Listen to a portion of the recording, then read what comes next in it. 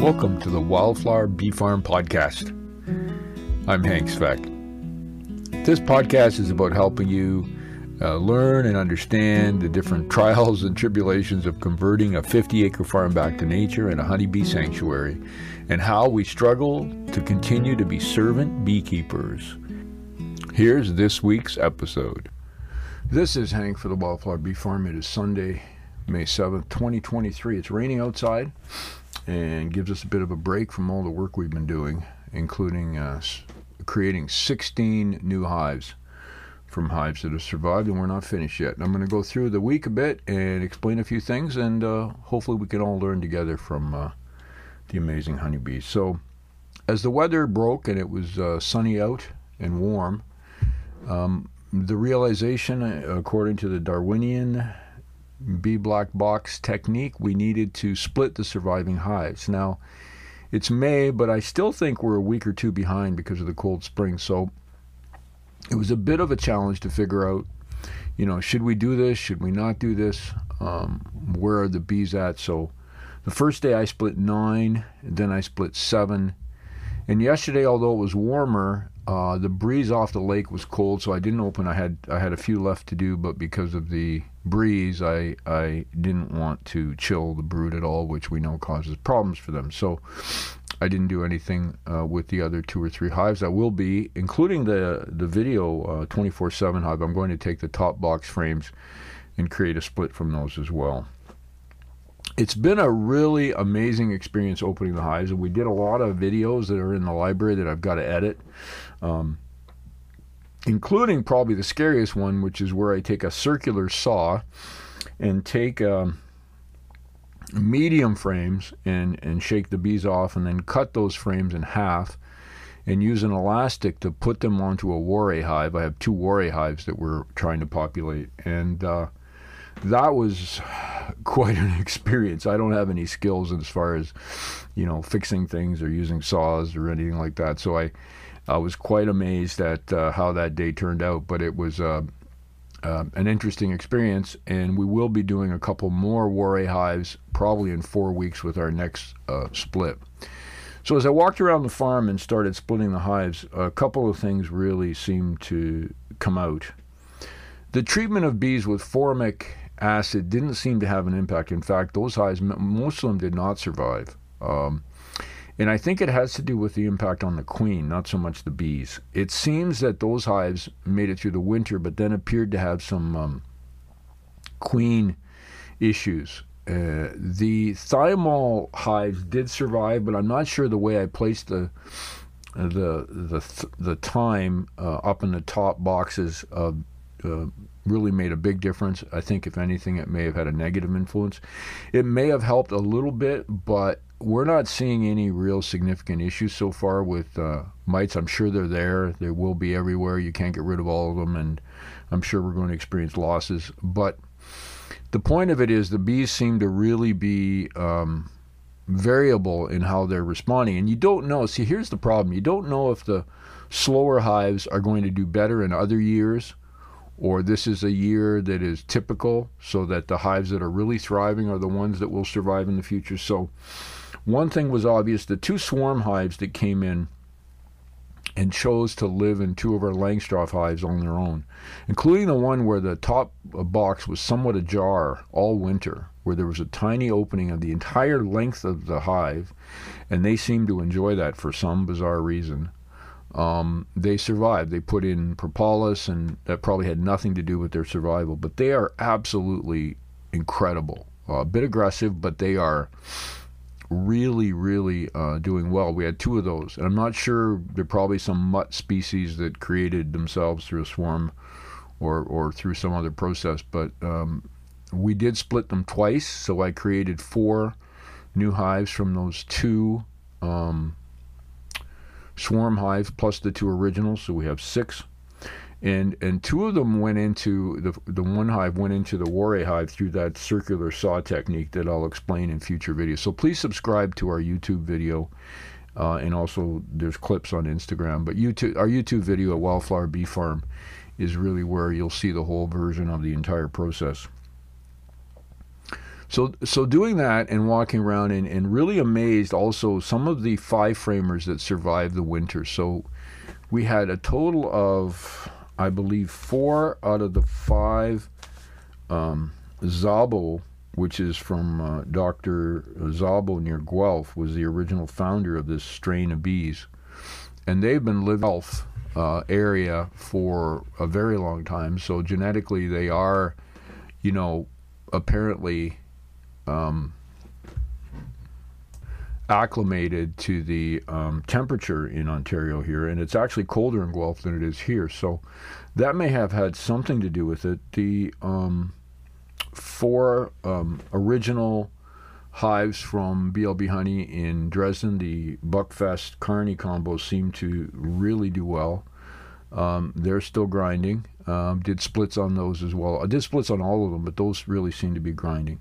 One of the disappointments is the Saskatraz, and I think part of it is because the queens actually came from California. They're Saskatraz queens, so they have the genetics of the Saskatchewan, breed that was supposed to have been genetically worked on or selected to help with varroa mites.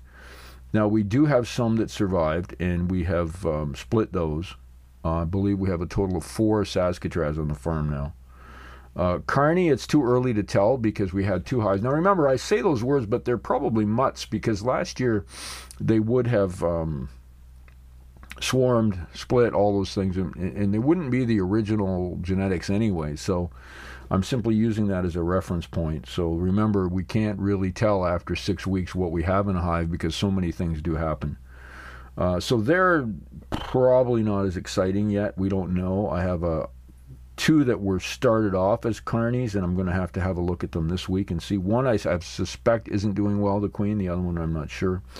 If it's doing well, we'll split it. If not, we'll leave it and just end up seeing what happens. So back to the 5-framers. I was quite amazed that they survived the winter and a very cold spring. One 5-framer that had another 5-frame on top that I'm watching is the one I did a video on, which was on Instagram and on our YouTube channel, where I look at the hive and it looks like there's nothing in it, and then sure enough, in the top bar, top box, the queen is laying. So I had a look at them yesterday, and they seem to be rocking. So that would be an incredible survival story, because when I opened it up, there was a little bit of nectar, a little bit of pollen, some brood, and probably 3 frames of bees on that 5-framer. So we'll see what happens, but it may be that our 5-framers, if you put a box above more vertical than horizontal, it's healthier for them. And I think that way the cluster moves up, and they say this about the Warre hive, the cluster moves up and consumes more of the honey around it than if it's in a more horizontal hive, where sometimes bees have been known to freeze to death, even though there may be honey a few inches over, but the brood can't move, the nest or the cluster can't move over in time to get that honey before they pass. There was a strange finding in one of my 5-framers where it appeared there were 3 clusters that froze to death. So this hive actually didn't, either it was queenless, or it was just a messed up hive. I have no idea. One of the Saskatraz hives that I'm going to be, I did split, but it was very bizarre because the bees were looking like they were being robbed. There were a lot of dead bees in the front of the hive. When I opened it up, there was brood, and it looked like there was a functioning queen, but they were very angry. There was also some supersedure queen cells, so I'm wondering if they were queenless, had requeened, and the problem is there are not a lot of drones out there yet, so I'm not sure how that's going to turn out, but man, what an education this week. So with the attempt on the war hive, now next week what we're going to do is we're going to actually be putting, we don't do many of these, we probably do 3 or 4 boxes a year, honey boxes. There are a couple of hives that probably need some honey boxes. And we're also going to look at the swarm that moved into the top bar hive, and we're going to split that. I've never split a top bar hive before. And that is going to be somewhat of a challenge. In a cleanup mode, I also went and I have 3 other top bar hives that did not have bees in them last year. The bees didn't make it, and mice moved in, and we all know how horrible of a situation that can be as far as cleanliness. So I went in yesterday And these are 3 boxes, and as I've said, not very handy, but I took all my equipment and tools and everything and cleaned them all out. We also put a mouse guard on the front of all of them, using this wire that exterminators use. Lets the bees in, but not the mice. And we've also picked up 14 or 15 mouse excluders, if you will, that we've installed on 10 framers. And I'm going to leave them on all year.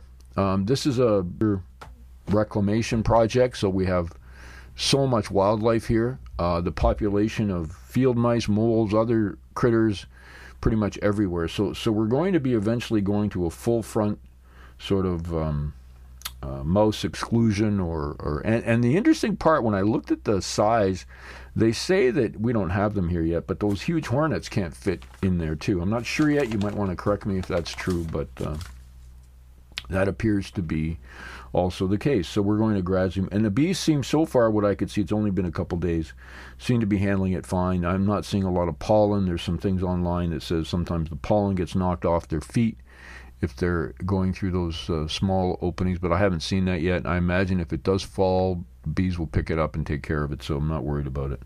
But it's certainly preferable. Also help them relax a little bit, because they really don't need mice in there. If they cluster in October, November, and mice get in, it's not great for them, nor the hive. It increases their anxiety level, which again leads to problems. So this week we're going to hopefully finish splitting a couple of the hives, having a look at our 24/7, also getting the top bar hive split. Probably Wednesday. It looks like the weather's going to warm up.